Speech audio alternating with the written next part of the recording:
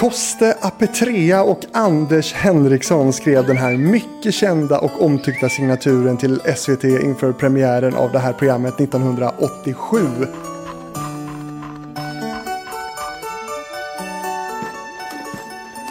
Kerstin Hedberg och Anita Bäckström skapade själva den här serien som kommer bli en av kanalens mest kända barnprogram. Och Skurt, jag vet inte, kände du igen den här eller? Absolut, men jag minns inte vad programmet hette. Björnes magasin var det. Såklart. Och det visades ju ända fram till 2004, alltså det höll ju på otroligt länge. Ett av de program som jag såg när liksom jag var barn. Har du tittat på Björne någonting? Ja, såklart. Ja. Vad gillar du Björne då? Jag gillar Björne. Och han hade mysiga människor hos sig också.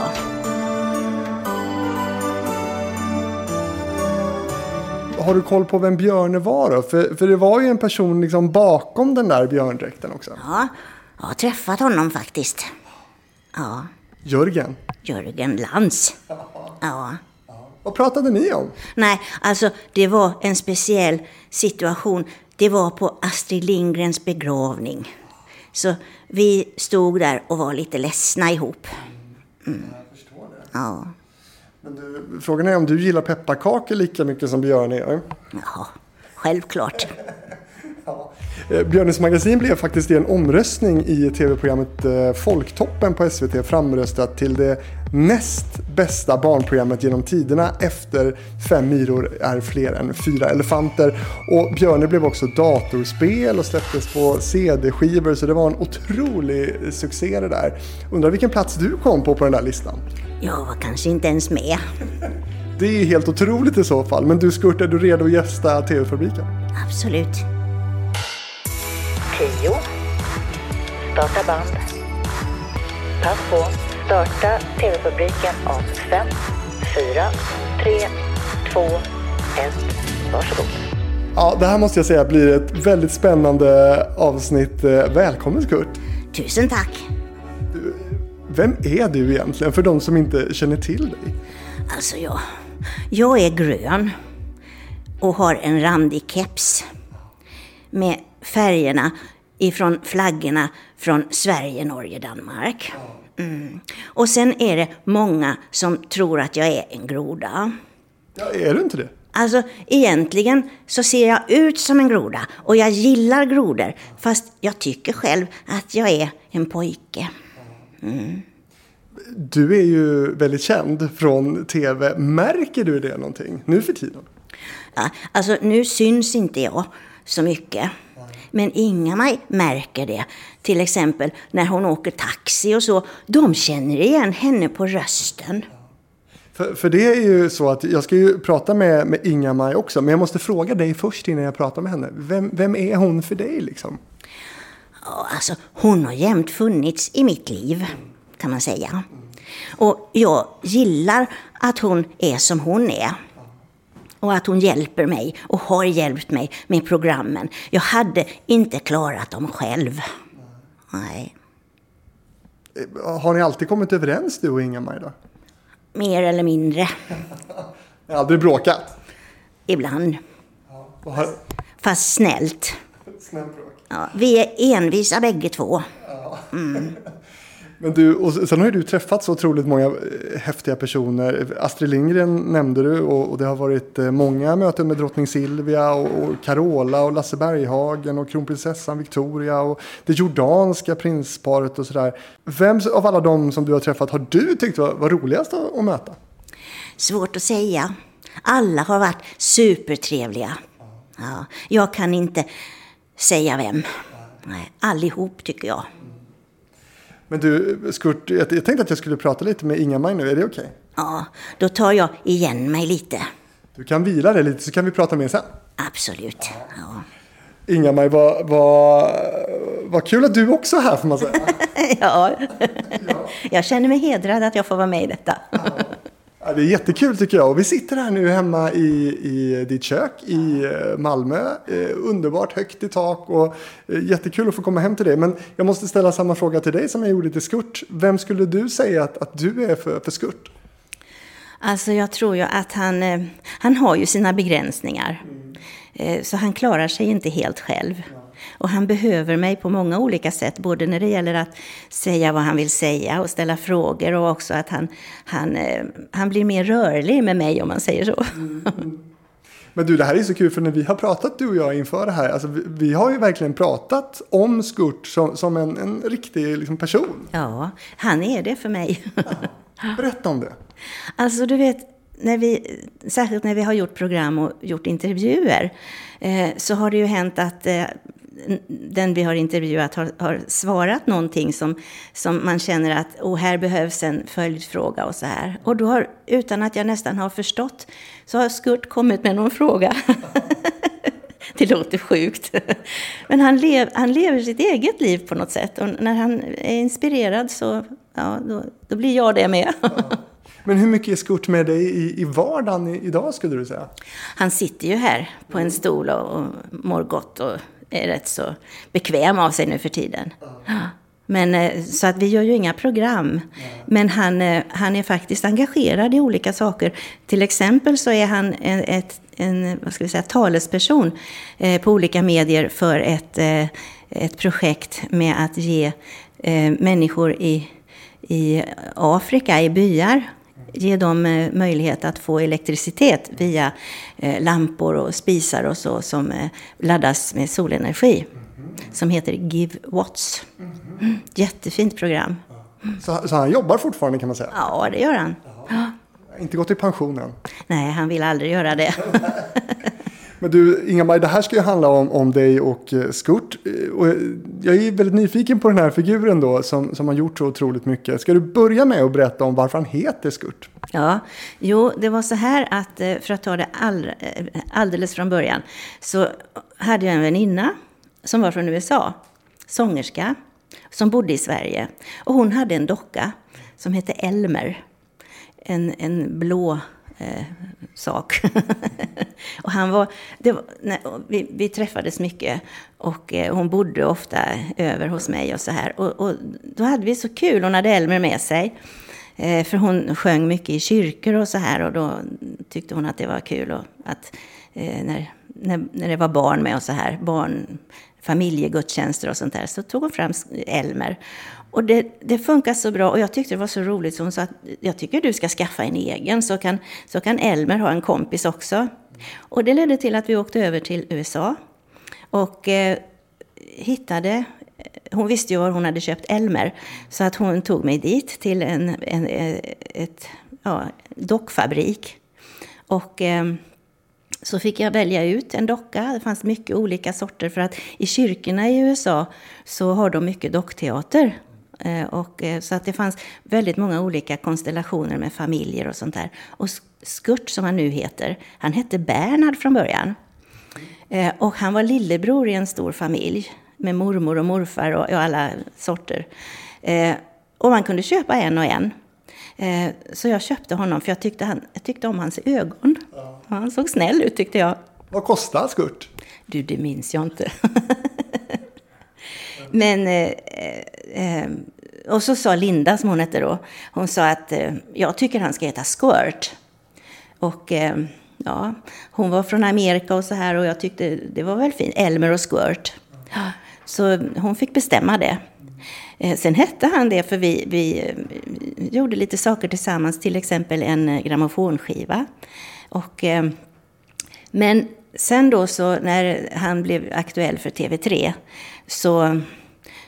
så vi gjorde provprogram med honom, för det kom en kille ifrån TV3 som hade hand om olika underhållningsprogram. Alltså han åkte runt och liksom ville ha bra producenter och sånt där. Och Bengt Roslund då, som var Skurts producent under alla år, han hade ju jobbat på SVT.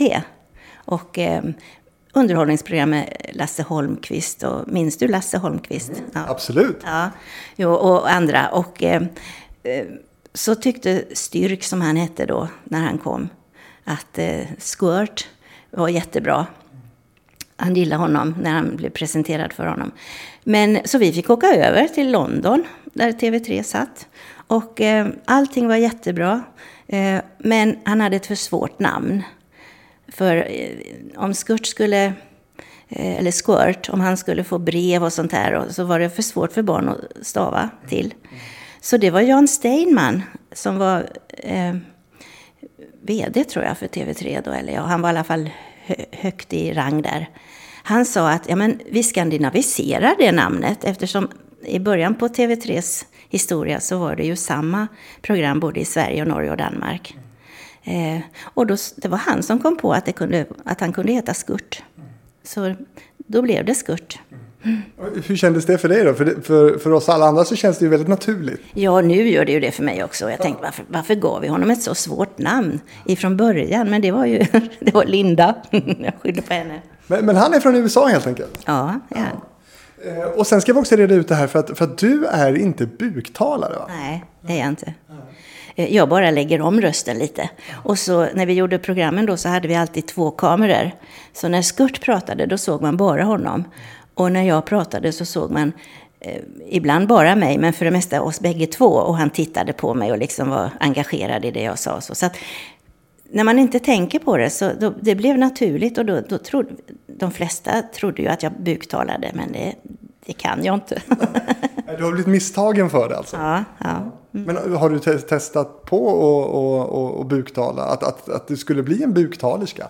Ja, jag tänkte ju det från början då. Särskilt när vi skulle göra tv så mycket och så. Men nej, jag fick inte till det. Det är svårt. Jättesvårt. Men du, vad gjorde du innan då? Hela den här Skurt-perioden i ditt liv. Så här, vad kom du ifrån? Vad gjorde du då? Ja, jag var sångerska då. Och det var ju mycket därför som Linda och jag träffades. Så jag var sångerska och gjorde skivor som var, vad ska vi säga, vuxna skivor då. Mycket andligt och psalmer och så. Så var jag ute och sjöng mycket i Norge också och gav konserter och så. Så det höll jag på med i många år innan. Innan Skurt tog över ditt liv? Ja. Tänk att få vakna tidigt en morgon.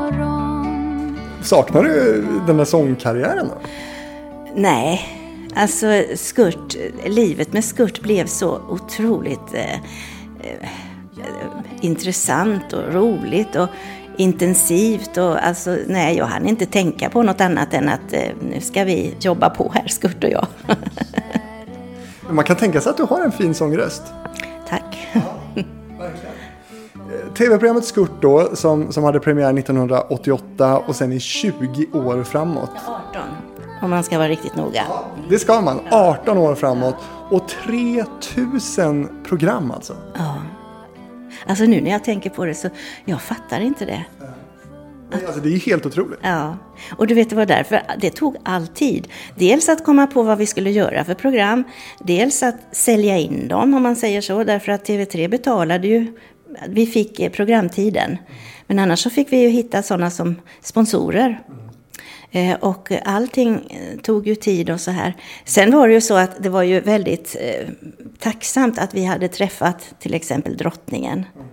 För det var lite fint då att Skurt ville prata med sådana som visade hur man gjorde glass och bilar och allt vad det var för någonting. Och det där ska vi prata om lite mer om det här med alla besök som det blev med drottningen lite senare. Men från början då, du nämnde producenten som kom från SVT. Var det naturligt att det blev TV3 eller hade det lika gärna kunnat bli SVT? För när man tittar på det Skurt gör så det är ju väldigt mycket liksom public service-tänk. Ja, det är det. Alltså det var ju så här att varför det blev TV3, det var ju för att han som hade hand om programinköp, han kom till oss. Och visste att Bengt då att han var bra på underhållningsprogram. Så att det han kom för, det var att fråga om vi kunde tänka oss att göra, för vi hade bildat ett eget litet tv-bolag, om vi kunde göra ett program med Eva Rydberg på Berns i Stockholm. Och så satt vi, du vet, jag har tänkt på det många gånger, tänk om det inte hade varit som det blev. Vi satt på en restaurang och åt lunch efter att vi hade sagt att visst var kul att få göra med Eva. Sen har vi ju gjort jättemycket med Eva, både med Skurt och också på hennes Fredriksdals teater och så. Och då blev det tyst, du vet. Och vi satt där runt bordet och ibland gör det ingenting om det blir tyst. Men då kände jag måste hitta på någonting att säga. Så då sa jag, jaha, så det är underhållningsprogrammen du är ansvarig för? Ja, sa Styrk, hette han var från Norge. Ja, men så har jag ansvar också för barnprogrammen. Och vi letar efter någon liten värld för de här programmen. Men vi har inte hittat någon än. Och då visste ju Bengt att jag hade squirt i garderoben. Så han mer eller mindre tvingade mig att åka hem och hämta honom så att Styrk skulle få träffa honom. Och det var ju inte långt, för det var i Kronprinsenhuset där vi hade vår studio. Du vet, Malmös dåvarande högsta hus. Och vi bodde inte alls långt därifrån. Så att jag tog bussen och hämtade honom under protest. För du vet, det var ju det här att jag tänkte att då ser Styrk honom. Och det var ju trevligt, men det är inte riktigt det vi tänker. Och så här. Man vill inte ha ett nej, du vet. Nej. Du blev osäker. Ja. Mm. Men jag hämtade honom och det tände mellan de två. Så, och det var då Styrk bad att vi skulle göra provprogram. Vi gjorde ett med bara skurt. Ett med honom och mig. Och ett med honom och Bengt. För Bengt var lite synlig i tv då och då, va. Men så kom det ett telegram. Det är länge sedan, du vet. Så att då kom det ett telegram därifrån till Squirt. Att han fick gärna, de ville att han skulle komma till London och skriva 5-årskontrakt. Han fick gärna ta Inga-Maj med. Så vi åkte över, han och jag. Och det var då som Steinman sa att det är ett för svårt namn. Annars är allt bra. Så, Han verkar som att han för alla har varit en liten egen person. Ja, jag tror det. Och du vet, man kan se det om det är så att man träffar de här människorna som vi har intervjuat. De tittar inte på mig fast jag sitter bredvid ibland då, va. Ibland får jag ju ligga under bord och sånt här. Men när de ser både honom och mig, det är honom de tittar på hela tiden. De ser inte mig. Det är samma för mig ju när jag pratar med Skurt här. Man tittar ju på Skurt och jag vet inte om det har att göra med att han är så känd och att jag känner igen honom så mycket, eller om det är faktiskt hans närvaro. Vad tror du det är med Skurt som gör att han drar till sig den här närvaron åt folk? Ja, det har jag undrat många gånger. Jag vet inte. Alltså, han är godhjärtad, så kan man säga. Och vill alla människor väl. Och sen tror jag faktiskt, alltså då när vi var över i USA och jag köpte honom, då gick jag ju också på seminarier och lärde mig hur man för en docka. Du vet, det är de små rörelserna det handlar om. Han är levande, men inte för mycket levande om man säger så.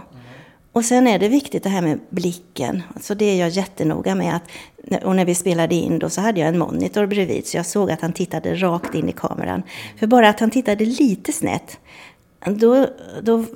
Då försvann någonting med hans närhet på något sätt, va? Just det. Ja. Så nej, jag vet inte vad det är. Men det kan också vara så här att han kom i rätt tid. Det behövdes någon som han då. Och Björne fanns ju och så här, men han var ju liksom mer hel, eller vad man ska säga. Skurt var ju halv, om man säger så. Man ska vara riktigt noga. Men, och sen åker ni till London då och ni sitter där och skriver på. Är Skurt med då? Liksom? Ja. Det var ju honom det handlade om. Ja. Tyckte han om det då, Skurt? Han var ju imponerad av att de var intresserade av honom. Och sen så, och då tänkte jag, de måste ju ha skrivit fel. För när vi fick det här att han var välkommen sen och i 5 år, jag måste ju mena 5 månader. Man måste ju testa så det funkar. Men nej, de menade 5 år för de ville ha honom kvar. Att han inte skulle bli tagen av någon annan då, va. Och sen förlängdes det år efter år. Mm. Men så att hans första kontrakt är ett 5-årskontrakt med TV3? Ja. Det är ju helt otroligt. Det är ett bra första gig får man säga. Hur kände du? Ja, jag tyckte det var jätteroligt och jag tänkte, men hur ska vi klara det? Det är mycket att tänka på, att göra nya program och att det ska vara intressant och helst bli bättre och bättre. Mm. Och Skurt är i det här läget en docka som du har använt dig av lite grann, men nu ska han bli en tv-profil. Hur mycket jobbar ni fram själva? Förändrades han mycket när han skulle bli just en tv-stjärna Skurt? Alltså hur mejslades figuren Skurt fram? Det kom, det kom naturligt. Vi gjorde inget speciellt. Istället för att han hade varit med mig och sjungit ibland då tidigare, så satt vi plötsligt vid ett bord. Vi var ju lite grann i början som Anita och Televinken. Så att, och det kom ju brev på en gång. Så på något sätt så var det ju, det var inte så svårt. I början så var det väldigt mycket att vi visade teckningar som de skickade in och svarade på frågor och såna här saker. Men sen var det ju så att de ville ju att Skurt, kan du inte ta reda på hur det blir till och så här, va? Så att det var mycket att vi fick hjälp av tittarna. Och sen så blev det ju jättemycket post och allting sånt här. Det var ju lite innan mailens tid och så här, så att det var ju brev. Så det var ju så att Skurt fick så mycket brev så att han fick ett eget postnummer. Ja. Men hur mycket brev kom? Det var ju lite olika såklart, men när det var program som var mer intressanta än alltså det blev ju, man kan ju inte vara på topp jämt. Men när det var någonting att till exempel när han hade träffat Astrid Lindgren och så här, då kunde det komma ett par hundra i veckan. Och jag försökte svara på dem också, därför att ett tag så lämnade jag bort svaren. Jag hade liksom ett standardformulär, vad kul att du skrev och lite sånt där. Men sen så behövdes det skrivas lite om de hade någon speciell fråga. Och när jag lämnade bort det till olika som var jätteintresserade av att svara som Skurt. Men det var inte Skurt. Alltså han pratar på ett speciellt sätt, du vet. Så jag märkte att nej, så här skulle Skurt inte uttrycka sig. Så jag tog över det igen då. Så att när vi inte höll på att förbereda program, då satt jag och svarade på brev. Ja, men för det du är inne på nu, det är att Skurt är ju också ett varumärke. Mm. Ja. Och det var ju så här att under flera år så hade ju TV3, de sålde ju saker. De sålde kläder på Kappahl, Skurtkläder, handdukar, lakan, godis, små skurtdockor som man kunde köpa. Ja, det var, men och det och ett år så hade han ju en julkalender, och det såldes då på bland annat Åhléns, där man kunde köpa kalendern då så här, och så det var mycket som var igång där som påminde folk om att Skurt finns. Ja. Vad tyckte du om den här liksom råkommersialiseringen då av din Skurt? Alltså, jag tyckte det var kul. För allting som gjordes var av högsta kvalitet. Och kläderna var ju jättetuffa. Och de bytte ju, du vet, alltså det var ju förnyade kollektionen och så här. Så att ja, det var jättetuffa kläder var det. Hade du liksom någon slags vetorätt där? Nej. Men det var en jätteduktig tjej som höll i det här med merchandising. Som heter Karin. Och hon kände rätt saker. Hon var duktig. Så hon fick det uppdraget. Men fick du någon del av kakan? Lite. Ja. Jag tänkte vi skulle prata lite om Skurts röst nu. Hur han pratar. Hur kom den rösten till? Alltså det är ju det som är roligt. Att det bara kom. Jag tyckte han skulle låta så. Och det är inget svårt att göra Skurtröst. Det är ju många som försöker härma honom också. En del är jätteduktiga. Nej, bara lägga den här istället. Lite rökröst nästan. Ja, det är det. Röker Skurt? Nej. Han har till och med gjort program om att det är dumt att röka. Mm. Röker Inga-Maj? Nej. Hon kan ju inte gå emot det han tycker. Nej, precis. På tal om det du nu sa, så är det ju så att han har ju blivit imiterad också i tv-program. Har du sett det? Ja, jag vet inte vilket du menar. Det här, vad heter det? Hey Baberiba, va? Eller vad heter det? Ja, visst. Och de gjorde ju till och med en docka. De ville låna Skurt. Ja. Men jag ville inte låna ut honom. Ja. För jag vet inte riktigt vad de gör med honom. Ja. Men de gjorde en egen. Ja. Och, vad tyckte du om den imitationen då? Det var ju nästan lite... Det var kul, ja. Man måste liksom bjussa på det man kan bjussa på. Ja. Det var ihop med kronprinsessan, va? Alltså som de gjorde en sketch liksom. Det var inte riktiga kronprinsessan, men ja. Nej, och det var väl i samband med att någonting med prins Daniel. Ja, precis innan det blev känt. Det var liksom att jag för mig nu att det var så här att Skurt var lite för närgången och frågade kronprinsessan sånt som hon inte ville svara på, för det var inte alltså alla visste om prins Daniel, men hon hade inte sagt att de var ett par. Så Skurt tyckte att han kunde ju fråga, eller där i deras program då, så skulle han liksom vara nästan lite framfusig, och då blev hon arg på honom, jag för mig. Så var det. Ja. Kläderna då? Du berättade för mig här innan att han är en klädsnobb. Ja, det är han. Ja. Hur är det du som är den som ligger bakom det där? Eller berätta. Ja, och vet du att det har varit lite roligt under åren, för att han har ju haft jättemånga olika tröjor och västar och byxor och skjortor och sånt här. Och så har jag varit inne i butiker då och skulle köpa, men jag har ju inte med honom, för det går ett steg för långt.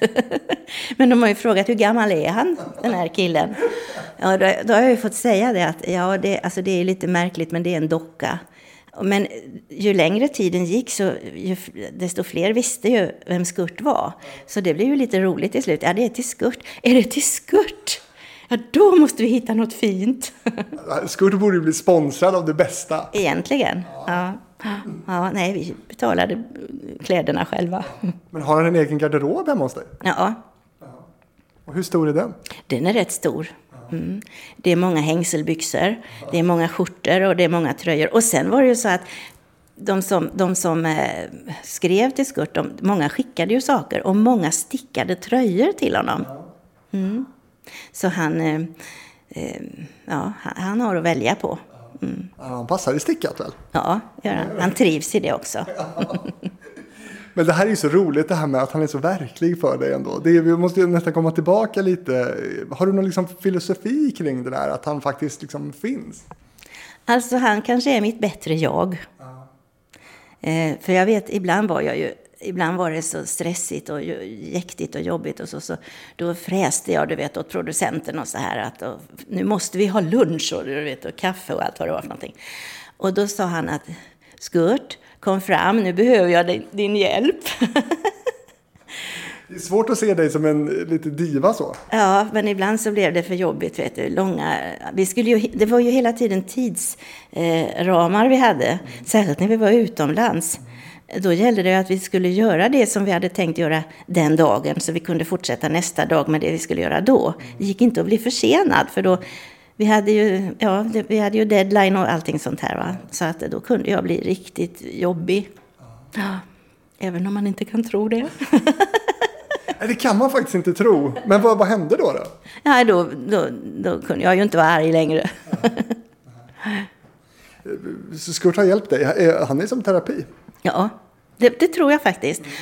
Och särskilt, du vet, med alla dessa positiva brev och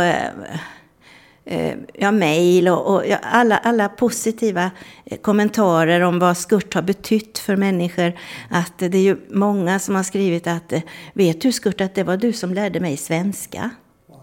Och du vet, han hade väldigt många brevkompisar, eller vad man ska säga. Det var ju sådana som skrev och flera gånger och så.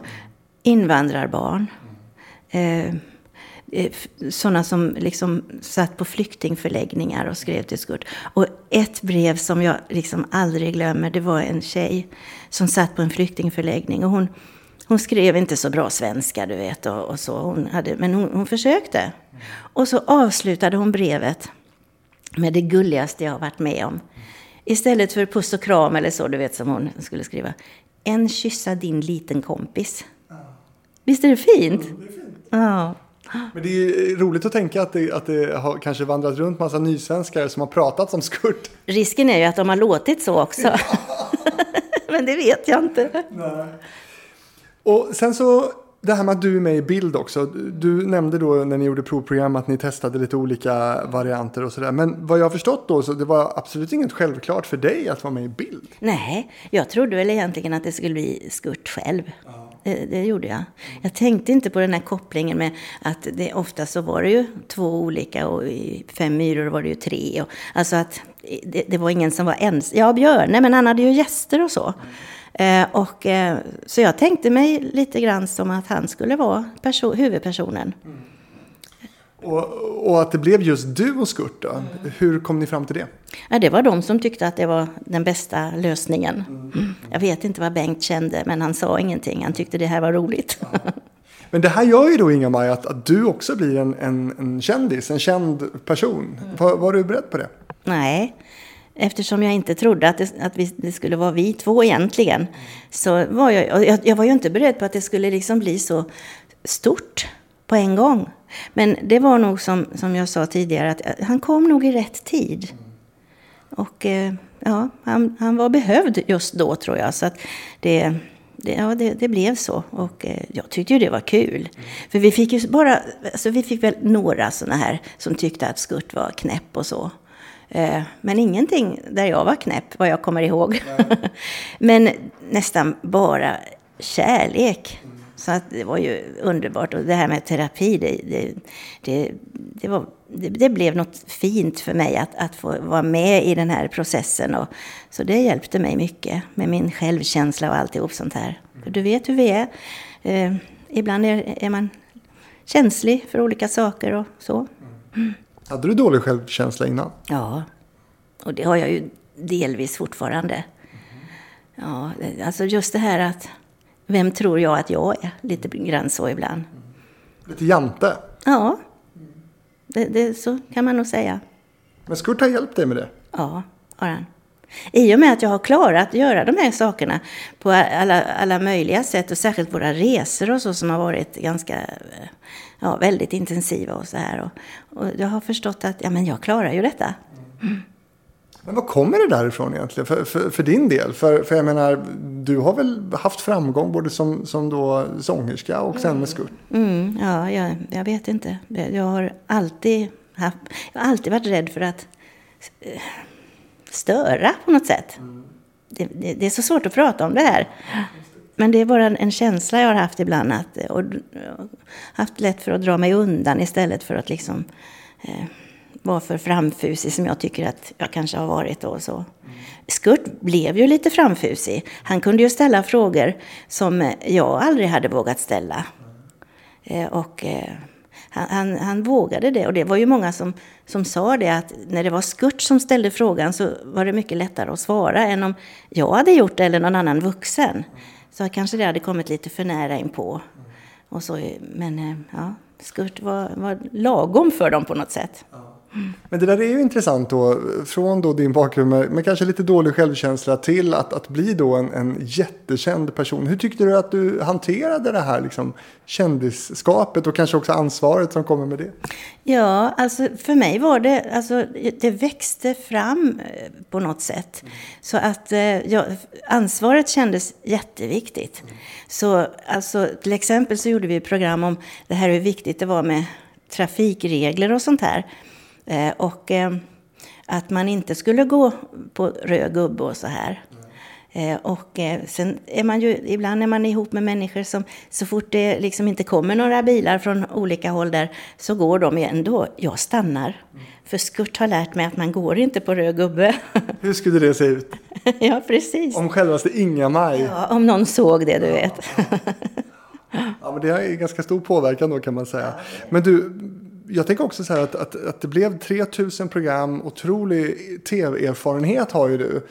Men det här var liksom ditt första jobb med tv, eller? Med dockan säger jag, förlåt Skurt. Med Skurt. Nej, men jag hade ju varit med i tv en del innan, som sångerska då. Men då var jag ju bara en av många som liksom gjorde program. Och Bengt var då, det var ju så jag lärde känna Bengt, att han var producent för olika sångprogram också, och där var jag med. Så att jag hade ju varit med i tv förut, men inte med Skurt. Nej. Men hur var det då, att gå in som tv-arbetare, tv-produktions... Det var ju intressant. Jag fick ju lära mig så mycket, och hur man liksom kunde rädda saker som liksom egentligen var fel, men att man liksom kunde pussla och sätta ihop och göra om och sätta ihop och sånt där, och man klippa ihop, och man märkte inte liksom att det var något klipp där och så.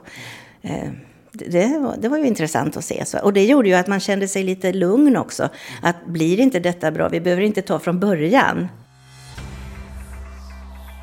Så att jag tycker att jag har gjort ballare grejer än vad han har gjort, om jag ska vara riktigt ärlig. Så kan det vara. Har du sagt det till honom? Oh ja, varje dag.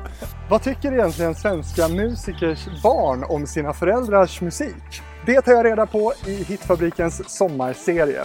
Först ut ska det handla om Tommy Körberg. Alltså när han var ute på 60-talet, det var ju liksom, och 70-talet och allting sånt där, han var ju rockstjärna. Alltså på riktigt. Som man själv brukar säga, ja men kommer du ihåg 70-talet, säger han till folk. Ja, åh fan, säger han. Så att det var ju lite annan tid då. Välkommen till Hitfabriken, där barn till kända musiker väljer sina favoritlåtar med sin förälder. Tjena, Anton Körberg här. Du hör min pappa Tommy Körberg på Spotify, Acast och där poddar finns. Alltså, du hör min pappa, det är alltså namnet på själva programmet, det är jätterörigt. Men sök bara på Hitfabriken så hittar du.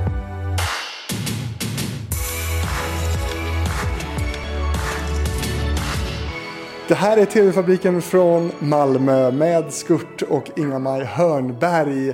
Och vi pratar nu om att du har ju blivit tv-arbetare här. Skurt blev kändis och ni fick ett kontrakt på 5 år med TV3. Och det blev till slut då över 3000 program. Berätta, var spelade ni in? Du nämnde Kronprinsen. Ja, det var ju det som var så fantastiskt också. För vi hade ju då bildat ett litet tv-bolag, Bengt och jag. Och gick samman med 2 killar som hade en tv-studio högst upp i Kronprinsenhuset. Det här höga, 26 våningar. Högst upp där alltså? Ja, ännu högre än högst upp. Därför att de hade en liten studio på vinden. Därför att det här huset var så speciellt, Kronprinsenhuset, så när det byggdes så byggdes det efter en amerikansk ritning. Och i Amerika är det inte ovanligt att man har tv-sändningar i hus, förstår jag, eller hade. Ja, det har de väl fortfarande antagligen. Intern-tv hette det. Och det fanns. Och han som hade startat det, hans son och så en kompis till honom, det var de som vi gick samman med. Så då hade vi både studio och redigeringsmöjligheter och allting sånt. Så att det var ju väldigt lyckat. Och det var innan Skurt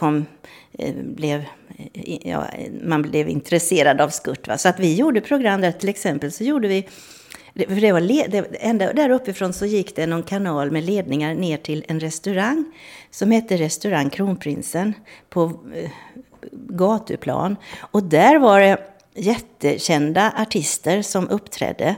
Så det första vi gjorde tillsammans med Rickard och Nils som de heter, det var ett program med Sven-Bertil Taube som sjöng Evert med argentinska arrangemang och en jätteduktig bandoneon tror jag det heter. Någon sorts dragspel, fast finare då än dragspel, som hade arrangerat Everts visor till argentinska.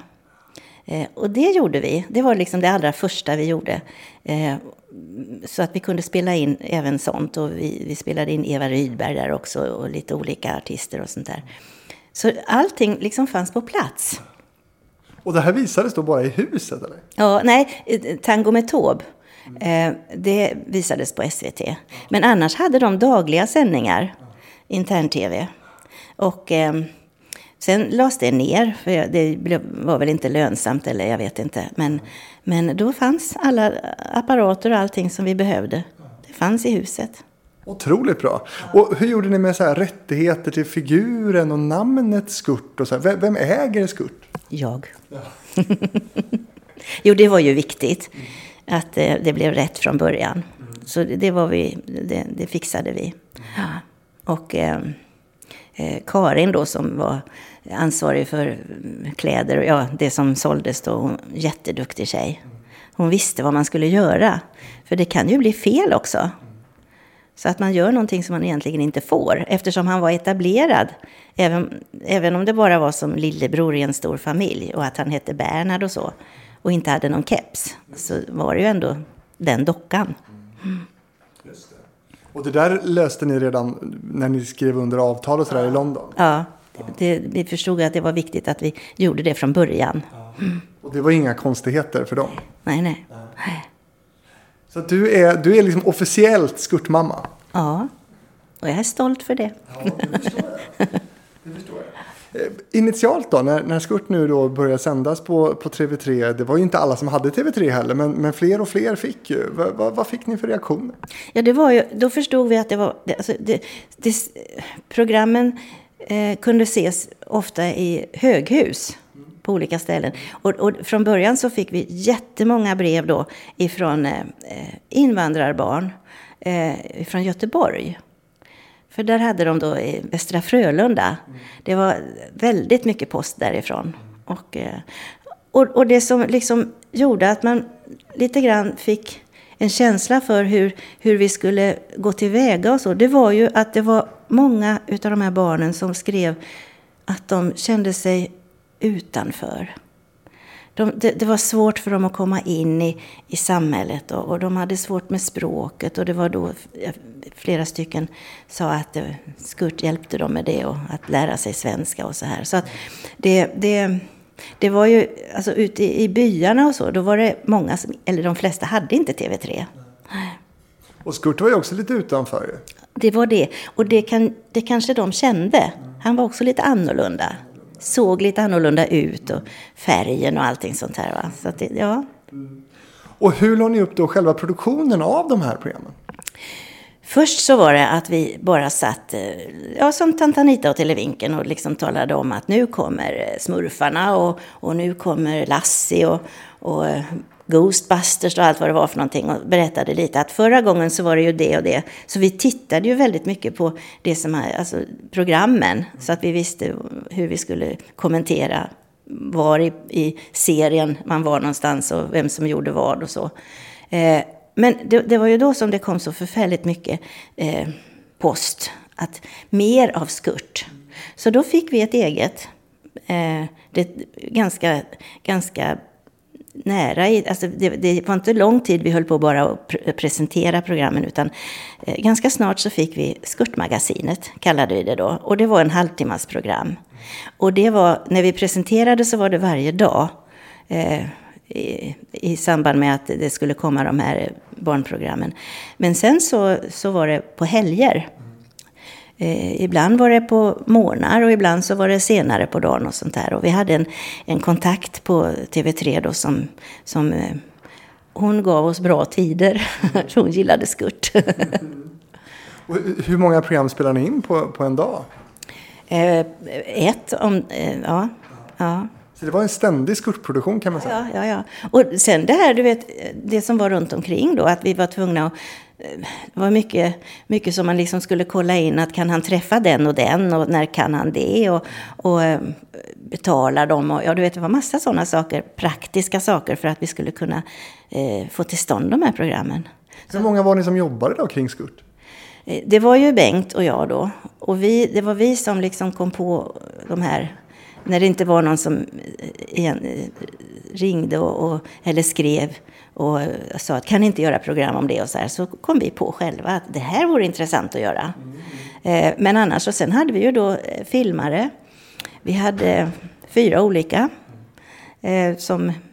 Det behövdes ju 2 till varje program då. Och så en redigerare och en sekreterare. Så vi var ett väldigt litet gäng. Vi pratar ju om här nu att ni spelade in liksom mer eller mindre varje dag med Skurt. Alltså, tröttnar du aldrig på Skurt? Nej, faktiskt inte. Jag blev trött. Och ibland fick jag ont i armen och så när jag hade liksom fått jobba mycket med att ligga under bordet och hålla upp armen. Skurt är ganska tung, vet du. Ja. Hur mycket väger han? Jag har inte vägt honom faktiskt. Men han väger säkert mer än 1 kilo. Ja. Och så liksom röra på det, du vet. Och liksom armen ska vara liksom, och munnen det var jättenoga tyckte jag att munnen skulle följa det han sa. För man kan se olika dockvarianter som de bara gapar lite så här fram och tillbaka. Men det var viktigt att man såg att han pratade på riktigt. Och nu visar Inga här, du håller upp handen jättehögt då för en jätteobekväm ställning helt enkelt. Ja, det är det. Och ligga också, inte synas. Man fick inte komma upp med huvudet, minsta hårstrå syntes. Men kring produktionen då, ni spelar in de här programmen. Är du också delaktig i efterbearbetning, redigering? Så mycket jag hann. Men de var ju jätteduktiga. Och eftersom det var så ofta och mycket och så de visste de kunde läsa ens tankar till slut, killarna som satt i redigeringen. Och sen är ju det här då i slutet av 80-talet och de här programmen sänds på TV3. TV3 sänder då som nu från London. Hur fick ni över materialet? Vi skickade över det. Ett bud.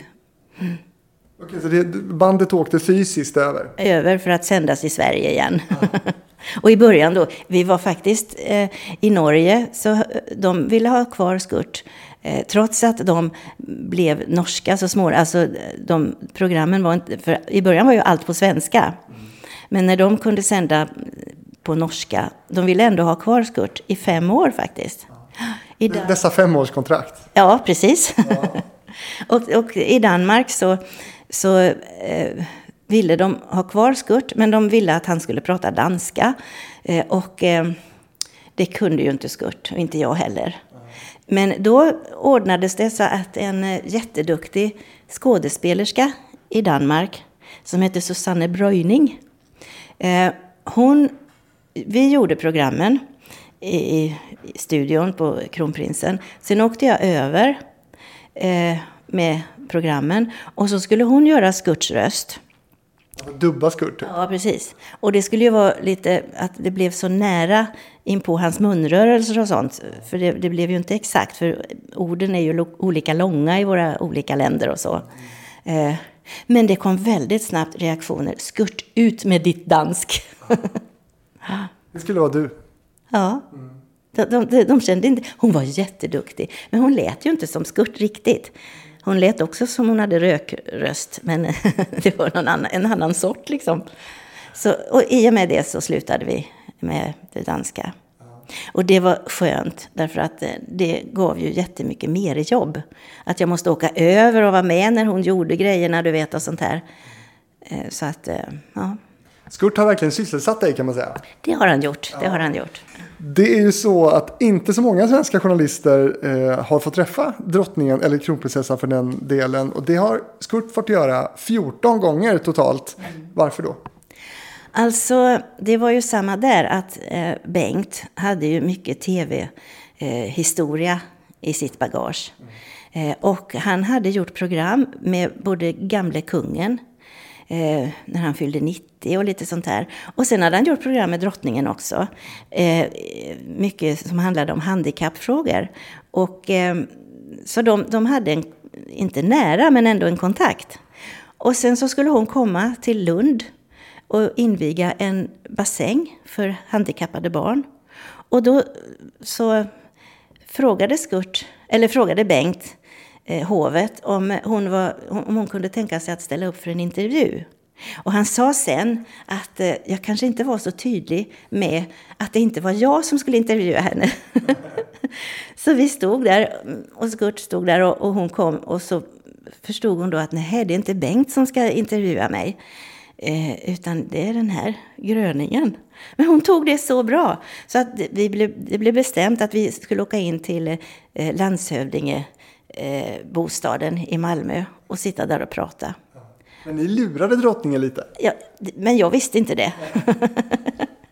Och vi gjorde det, men det blev ett bra lur om man säger så, antagligen.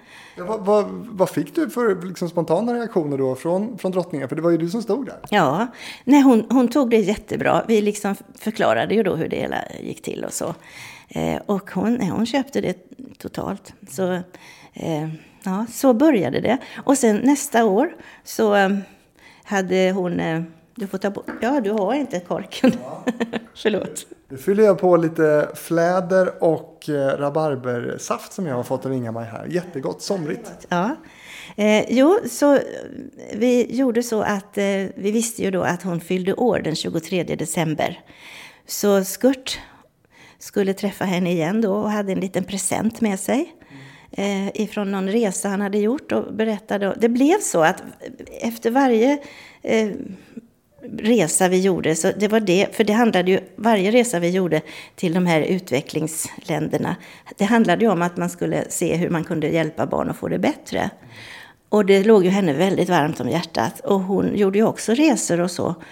Så det, inför varje födelsedag så träffades vi, och så pratade de om vad de hade varit med om under året, vilka resor de hade gjort och så här.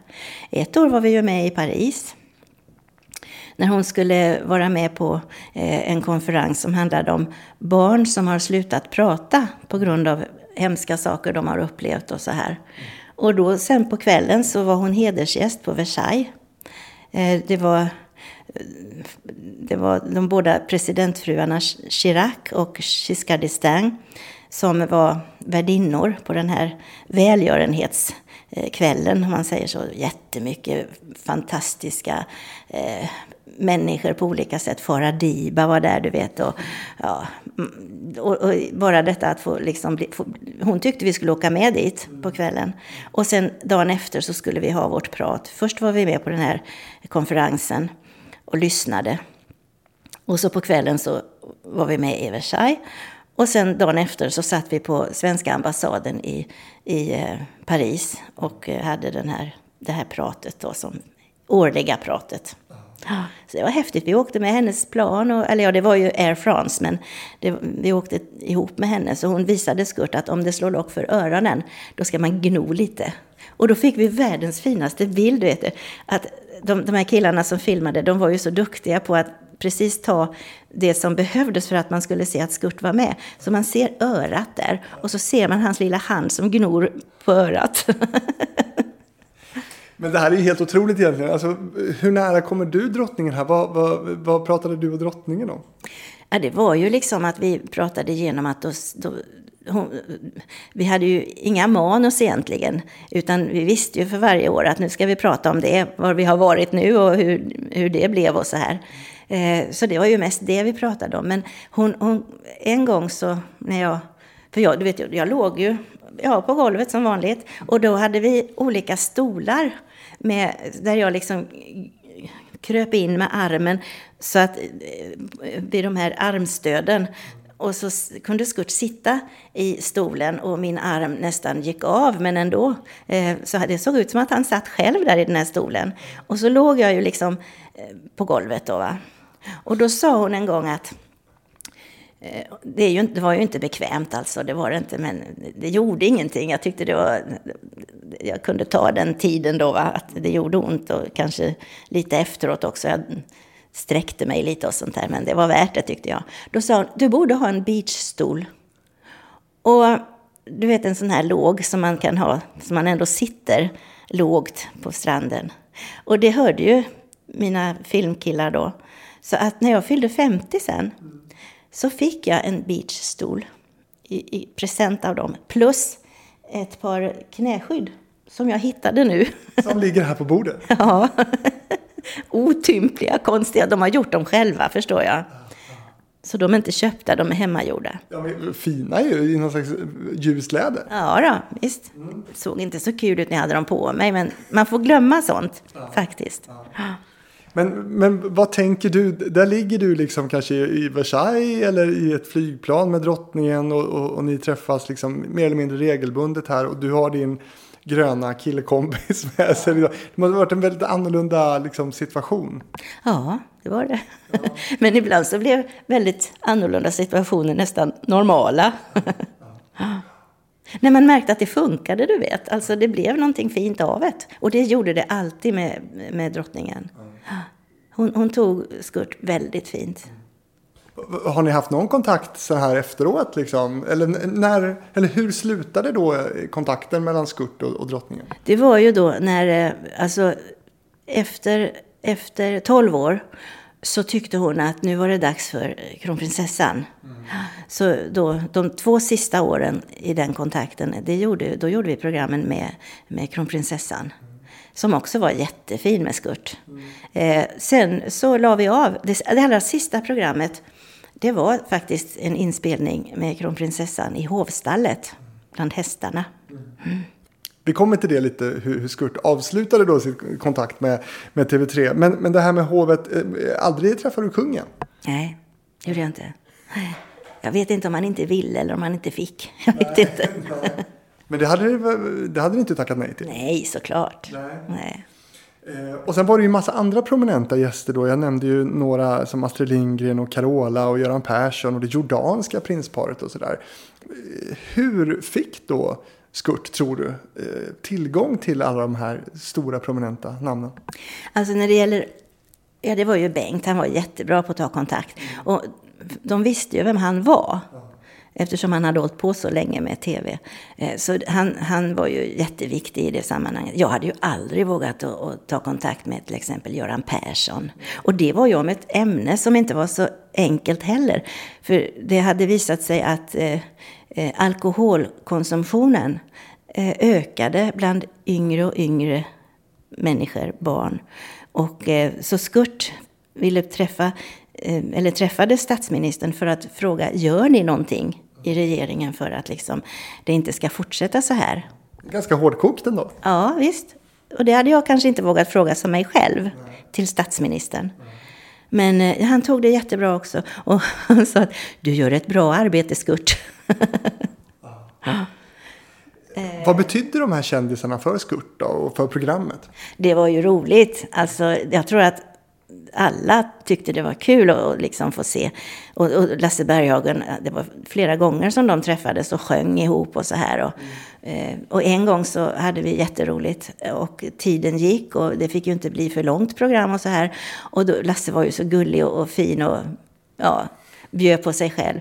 Så han sa det att du Skurt, jag tycker vi måste ju fortsätta. Jag får ringa hem till mamma och fråga om jag får stanna hos dig. Men det här jordanska paret, det var ju för att vi var och gick i Mose fotspår. Skurt var ju intresserad av vår historia från förr och så. Och hade en underbar kompis som hette Jan-Olof Johansson som då var prost. Sen blev han biskop i Växjö. Och Skurt tog ju lite grann åt sig äran att han hade kanske lite med det att göra att han blev biskop. Nej, så var det ju inte. Utan han var jättefin. Och han liksom berättade då bakgrunden till det här med Israels folks vandring och så här. Och väldigt mycket skedde ju i det som är Jordanien. Så hade vi kontakter där då. Eller en kontakt som kände prinsparet. Och tog kontakt och undrade, kan Skurt få träffa er? Och det var ju lite roligt för att prinsessan Marsta, hon är ju från Södertälje. Så Skurt kunde ju prata svenska med henne och så. Men hon var ju gift med en underbar prins som heter prins Rad. Och han föll för Skurt också, så han ville ju hålla honom, du vet. Och det... Ja, det var jätteroligt faktiskt och blev ett fint program. Och hon var ju då beskyddare för ett handikappcenter i Amman. Det ledde till sen att vi förmedlade en kontakt, en tjej som ville jobba där. Som hade sett programmet och som hörde av sig och undrade, kan jag få kontakt med prinsessan Marsta? Jag vill gärna åka dit och hjälpa till. Och sen fick jag ett jättefint brev från prinsessan Marsta då, att hon var så tacksam för att jag hade förmedlat den här kontakten, för det var ett fynd som hade kommit dit. Så det är roligt. Wow, vad fint. Har du sparat allt det här nu? Ja. Men du, det låter som att Skurt var ute på pilgrim. Är han pilgrim, Skurt? Han var det då. Ja. Så han var ju lite stolt över att den här resan, som ju tog 40 år i öknen för människorna då, tog 2 veckor för honom. Han tyckte det var en bra tidssparande. Men är Skurt kristen? Han är troende, så vill jag säga. Och han tror på den gudomliga kärleken. Men just att benämna att han är det eller det är svårt, för han passar inte riktigt in i något av de här religiösa mönstren. Bara att det är kärlek det handlar om. Det är då man mår bra, om man liksom jobbar på det sättet. Hade ni några förhållningsregler där kring hur mycket liksom kristet eller liksom religiöst det fick bli i programmen och sådär? Nej. Det var fint på det sättet. Vi fick göra det vi kände att vi ville göra. Ja, det är otroligt bra deal, hörru. Ja. vad hade ni för uppförsbackar då? Jag tänker, det här är ju ett program som nu rullar på år efter år med otroligt stor produktion, många program ju. När var det jobbigt? Alltså det kunde vara jobbigt när vi var tvungna att jobba mycket för att få ekonomi i det. Vi blev ju definitivt inte rika på det här, utan det viktiga var ju att vi kunde göra program. Det var ju viktigt att vi liksom kunde hålla den linjen så att vi inte någon vecka sa att nej, vi har inte fått ihop något program. Men annars så fick vi ju se till så att vi hade en kille som bara jobbade med det, att sälja in skurt. Så till exempel när vi var på Volvo och gjorde en hel serie. Först när han ringde och sa att skulle ni vara intresserade av att skurt visar hur man gör en bil? Ja, självklart och så här. Men när de sen hörde att de skulle få betala själva, då tog det ett halvår tror jag innan det blev ju så. Och då blev det 6 program. Så det var inte bara att visa hur man gör en bil, utan det var vindtunneln och åka på 2 hjul och krocktester. Och det var hela balletten där. Och de blev jätteomtyckta. Så de använde dem sen, de här programmen. Istället för, de hade ju såna här grupper som kom för att titta och gå runt där och så här. Men de kom ju på att de kunde ju visa skurtfilmen i en sån här liten filmsal. Så det gjorde de, så slapp de alla människor som gick och tittade och så här.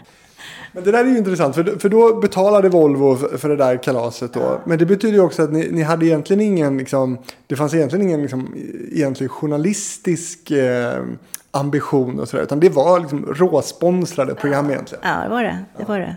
Ja. Och de flesta kunde ju använda dem sen i eget syfte. Till exempel Volvo då i den här filmsalen. Och det här med skurt i Mose fotspår, det sponsrades av Växjö stift. Och sen ledde det till att alla skolor i Växjö stift fick en sån här film. Så de skulle lära sig lite biblisk historia. Ja. Skurt är ju en underbar figur på alla sätt. Älskvärd och älskas ju av väldigt många.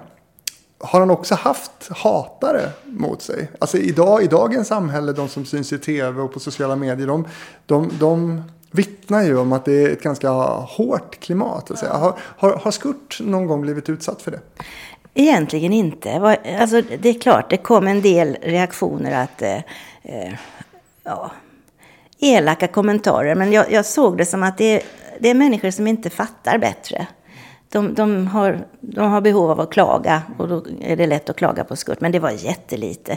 Det som sen hände nu inför förra valet, det var ju att han blev stulen, kan man säga, utav extremhögern. Ja, och så det ledde till att polisen, alltså de hade ju sina olika sociala medier, och det fanns ju en groda i USA som heter Peppe. Han sa ju konstiga saker, och väldigt invandrarfientlig och elak blev han. Jag vet inte om han blev omgjord också av extremhögern eller om han var sån. Jag kände inte till den här Peppe alls innan. Men Skurt tog de ju, tyckte att det var ju jättebra att det fanns en grön groda i Sverige också. Så att de la ut bilder på honom. Till exempel en bild där han stod och tryckte på en knapp på en låda där Löfven satt inspärrad, och så stod det knappen och så gas, att Skurt skulle gasa ihjäl honom, du vet, den sorten. Ja, och likaså så tryckte de upp tröjor som de la ut att man kunde köpa, och där hade de då tagit, för det fanns ju många bilder på Skurt, du vet, på hans hemsida och allt möjligt, så det var inte svårt att hitta ansiktet på honom. Så satte de ansiktet på en tecknad tröja eller vad det nu kunde vara. Och så satt han på en stridsvagn och lite såna här saker. Det var jätteobehagligt. Så jag polisanmälde ju det, och det är faktiskt, det har tagit tid, men de har lagt ner det nu. De når ingen. För de är sluga på det sättet, du vet, man hittar dem inte. Vad anmälde du för? Var det upphovsrättsbrott då? Ja, det var det. Och det här att det var just sådana budskap, det är ju så långt ifrån Skurt man kan komma. Men jag fick ju meddelande, jag fick ju mejl och sånt där. Har du ändrat åsikt? Så en del trodde på det. Och det var inte kul. Men hur kändes det för dig? Det kändes som att jag blev jättesviken utav människor som bara ville göra illa. Det som jag tyckte vi byggde upp under 18 år. Att man ska vara rädd om varandra. Man ska vara positiv och man ska liksom uppmuntra folk. Och definitivt aldrig stänga ute någon för att den ser annorlunda ut. Eller har andra åsikter. Man ska älska. Det var det som var det viktiga för mig. Att Skurt kunde. Och det tror jag det kändes. Jag tror att människor kände det. Skurt är ingen som vill någon illa. Tvärtom. När var det här? Det var inför valet. Nu senaste valet. Alltså inte det som håller på nu. Utan det riktiga valet om man säger så. Det måste jag nästan fråga Skurt också. Alltså, hur kändes det för dig, Skurt? Att bli stulen på det sättet och använd och också utnyttjad? Ja, det kändes hemskt faktiskt. Jag blev så besviken att det finns människor som inte kan ta att man vill väl. Utan de vill bara illa. Och jag har tänkt ibland att vad tror de att det blir för samhälle? Om man bara ska försöka gasa ihjäl folk och skjuta och ha sig. Jag tycker det är obegåvat. Men Skurt, vad skulle du vilja säga till de här som gjorde det här? Jag skulle vilja säga sluta. Och jag skulle också vilja fråga, varför gör ni så här? För jag kan tänka mig att någonting gör att de har ett behov av att vara elaka. Och då kan det ju vara så att det är någon annan som har varit elak mot dem. Så man får liksom vara lite, man måste tänka mer än bara att de ska jag straffa. De behöver kanske hjälp. Man får inte glömma det heller. Men Inga-Maj, vad hade du velat då att det skulle bli av den där anmälan? Jag hade velat att de liksom tog på sig det som de hade gjort. Att de kunde stå för att det här gjorde de. Det var många olika bilder. Vad var det för grupp, vet du det? Nej. De kunde inte rama in dem, eller vad heter det så? Rama in. Ja, ringa in. Ja. Det kändes att jag sa något fel. Ja. Men du, det där förstår jag var jätteobehagligt för dig och för din lille kille då. Men du har ju varit med om så mycket kring Skurt och de här programmen. Pistolrån i Brasilien. Berätta kort om det. Vi var i Brasilien tillsammans med en hjälporganisation som då hette Lutherhjälpen. Det har bytt namn nu, men det är Svenska kyrkan. Och de hade ett jättefint arbete bland fattiga som bodde i favelas. Så vi hade varit där och träffat en familj och de hade fått vatten och lite så här. Men bodde ju i pappskjul alltså. Och vi gjorde färdigt programmet den dagen. Sen dagen efter så skulle vi bara åka tillbaka till en höjd som låg där man såg favelan uppifrån. Och så gjorde vi det och så stod vi där. Och plötsligt så kom det 2 killar och riktade en k-pist mot Bengt. Och han skulle skjutas och de gjorde inte det som väl var. Men det var förfärligt att stå där och vänta och inte veta om de gjorde det eller inte. Och sen så tog de ju allt vi hade. Kameran och filmerna och det vi hade spelat in innan då. Och stillbilder som fotografen hade tagit samtidigt och så här. Och sen så försvann de. Och det som var märkligt var att när jag var på de här resorna, jag lämnade aldrig Skurt. För det vågar jag inte. Men just den dagen så hade vi innan vi åkte för att filma det här överblicken över favelas. Så var vi på en skola som de stöttade också. Och vi skulle tillbaka dit sen igen. Så att jag fick låsa in Skurt på expeditionen. Och jag vågade det eftersom jag litade på de här människorna.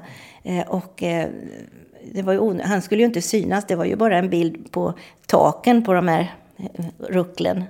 Så jag hade inte honom med den gången. Så han klarade sig. Men han hade kunnat blivit kidnappad, stulen där? Det hade han ju, för de tog ju alla väskor och allting, klockor och allting sånt. Ibland ska man ha tur. Ja. Till sist här måste vi också prata lite om det här med framgångssagan Skurt som faktiskt också når sitt slut då i TV3. Han pensioneras från TV3 kan man säga. Hur presenterades det för dig? Jo, du vet, de fick ju olika nya chefer. Och alla vill ju liksom sätta sin egen prägel. Ändra på någonting som kanske i och för sig fungerade bra. Men de ville, förstår jag, det är väl så för de flesta. Att när man kommer, man vill sätta sina avtryck på något sätt. Och barnprogrammen gjordes om. Så att Skurt behövdes inte längre, tyckte de. Och och på något sätt så, det var inga bad feelings eller någonting sånt. För du vet, efter 18 år så är man, alltså jag älskar Skurt väldigt mycket. Kommer jag alltid att göra. Och det han förde in i mitt liv, alla upplevelser och så. Men det var lite skönt också faktiskt. Och få ta det lite lugnt och hinna med något annat än bara det som hade med Skurt att göra. Men visst var det så att ni också försökte att rädda kvar Skurt i tv? Ja, vi frågade SVT. Men eftersom han hade varit så många år och så ofta i TV3. De tyckte han var för mycket förknippad med TV3. Och jag kan förstå det. Ja. Men blev du besviken? Ja, på ett sätt blev jag ju det. Det förändrade mitt liv ganska mycket. Men han finns ju kvar. Och sen har han ju fått vara med på olika, till exempel när TV3 hade 30-årsjubileum, och det är bara ett par år sedan. Då var han med minsann och liksom firade det ihop med Robert Aschberg. Så han har kvar kontakterna, om man säger så. Ja, och dina kontakter med TV3 då, hur ser de ut? Nej, det är ju inte så mycket. Nej.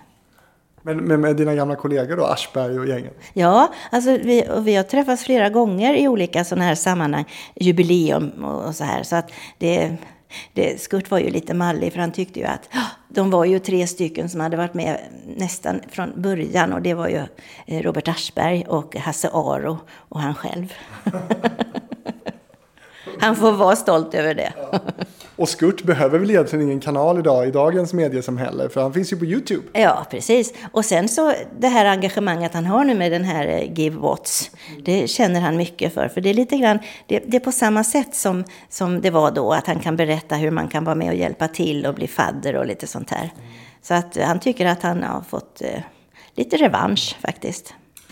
Jag blir också lite beklämd när du sa att det var liksom ingen big business det här med Skurt. Har ni liksom missat hur stor han var för TV3, skulle du säga? Ja, vi förstod inte det. Det var ju som, jag trodde ju inte på 5 månader, eller 5 år. Jag trodde det var 5 månader. Jag förstod inte att han kom så rätt i tiden. Har du känt dig lurad av det? Nej, jag får skylla mig själv. Ja. Men han, efter de där 5 åren, det måste ha blivit en bra påök då? Ja, det blev ingen skillnad egentligen. Va? Nej. De enda programmen som vi inte behövde få sponsrade av någon annan, det var med drottningen och kronprinsessan. Därför att det var bara via Skurt som de kom in på hovet, TV3. Jag vet inte hur det var. Kanske inte var så populärt hos kungen. Men jag vet faktiskt inte. Nej. Men var det liksom per säsong ni fick betalt? Eller per program? Eller hur funkade det? Ja, alltså det var ju per program. Eftersom det var ju inte TV3 som betalade. De gav oss tiden. Och det betydde också en del. Man får se det så. Jätteintressant. Och du blir fortfarande igenkänd? Ja, det gör jag. På min röst, det är det som är konstigt. För jag pratar ju inte som Skurt när han inte är med. Men det är väl någonting som de känner igen. Ja, men verkligen, som sagt, du blev ju också en väldigt känd person. Inga-Maj, det här var ju supertrevligt och Skurt också naturligtvis, och få träffa er och göra det här avsnittet. Skurt, är det någonting som jag borde ha frågat dig nu som jag inte har frågat? Jag tycker, Fredrik, att du har ställt väldigt bra frågor. Ja. Så jag är nöjd. Ja. Vad bra, du då, Inga-Maj? Ja, jag säger som Skurt. Jag håller med honom. Mm. Hur var det här för dig då? Det här att prata med dig? Ja, men jag tycker om dig. Ja, men det var fint, tack. Detsamma. Ja, tack. Jo, nej, men det är så olika, du vet. Att man kan träffa människor som det är svårt att prata med. Det var inte alls svårt att prata med dig. Ja. Tvärtom.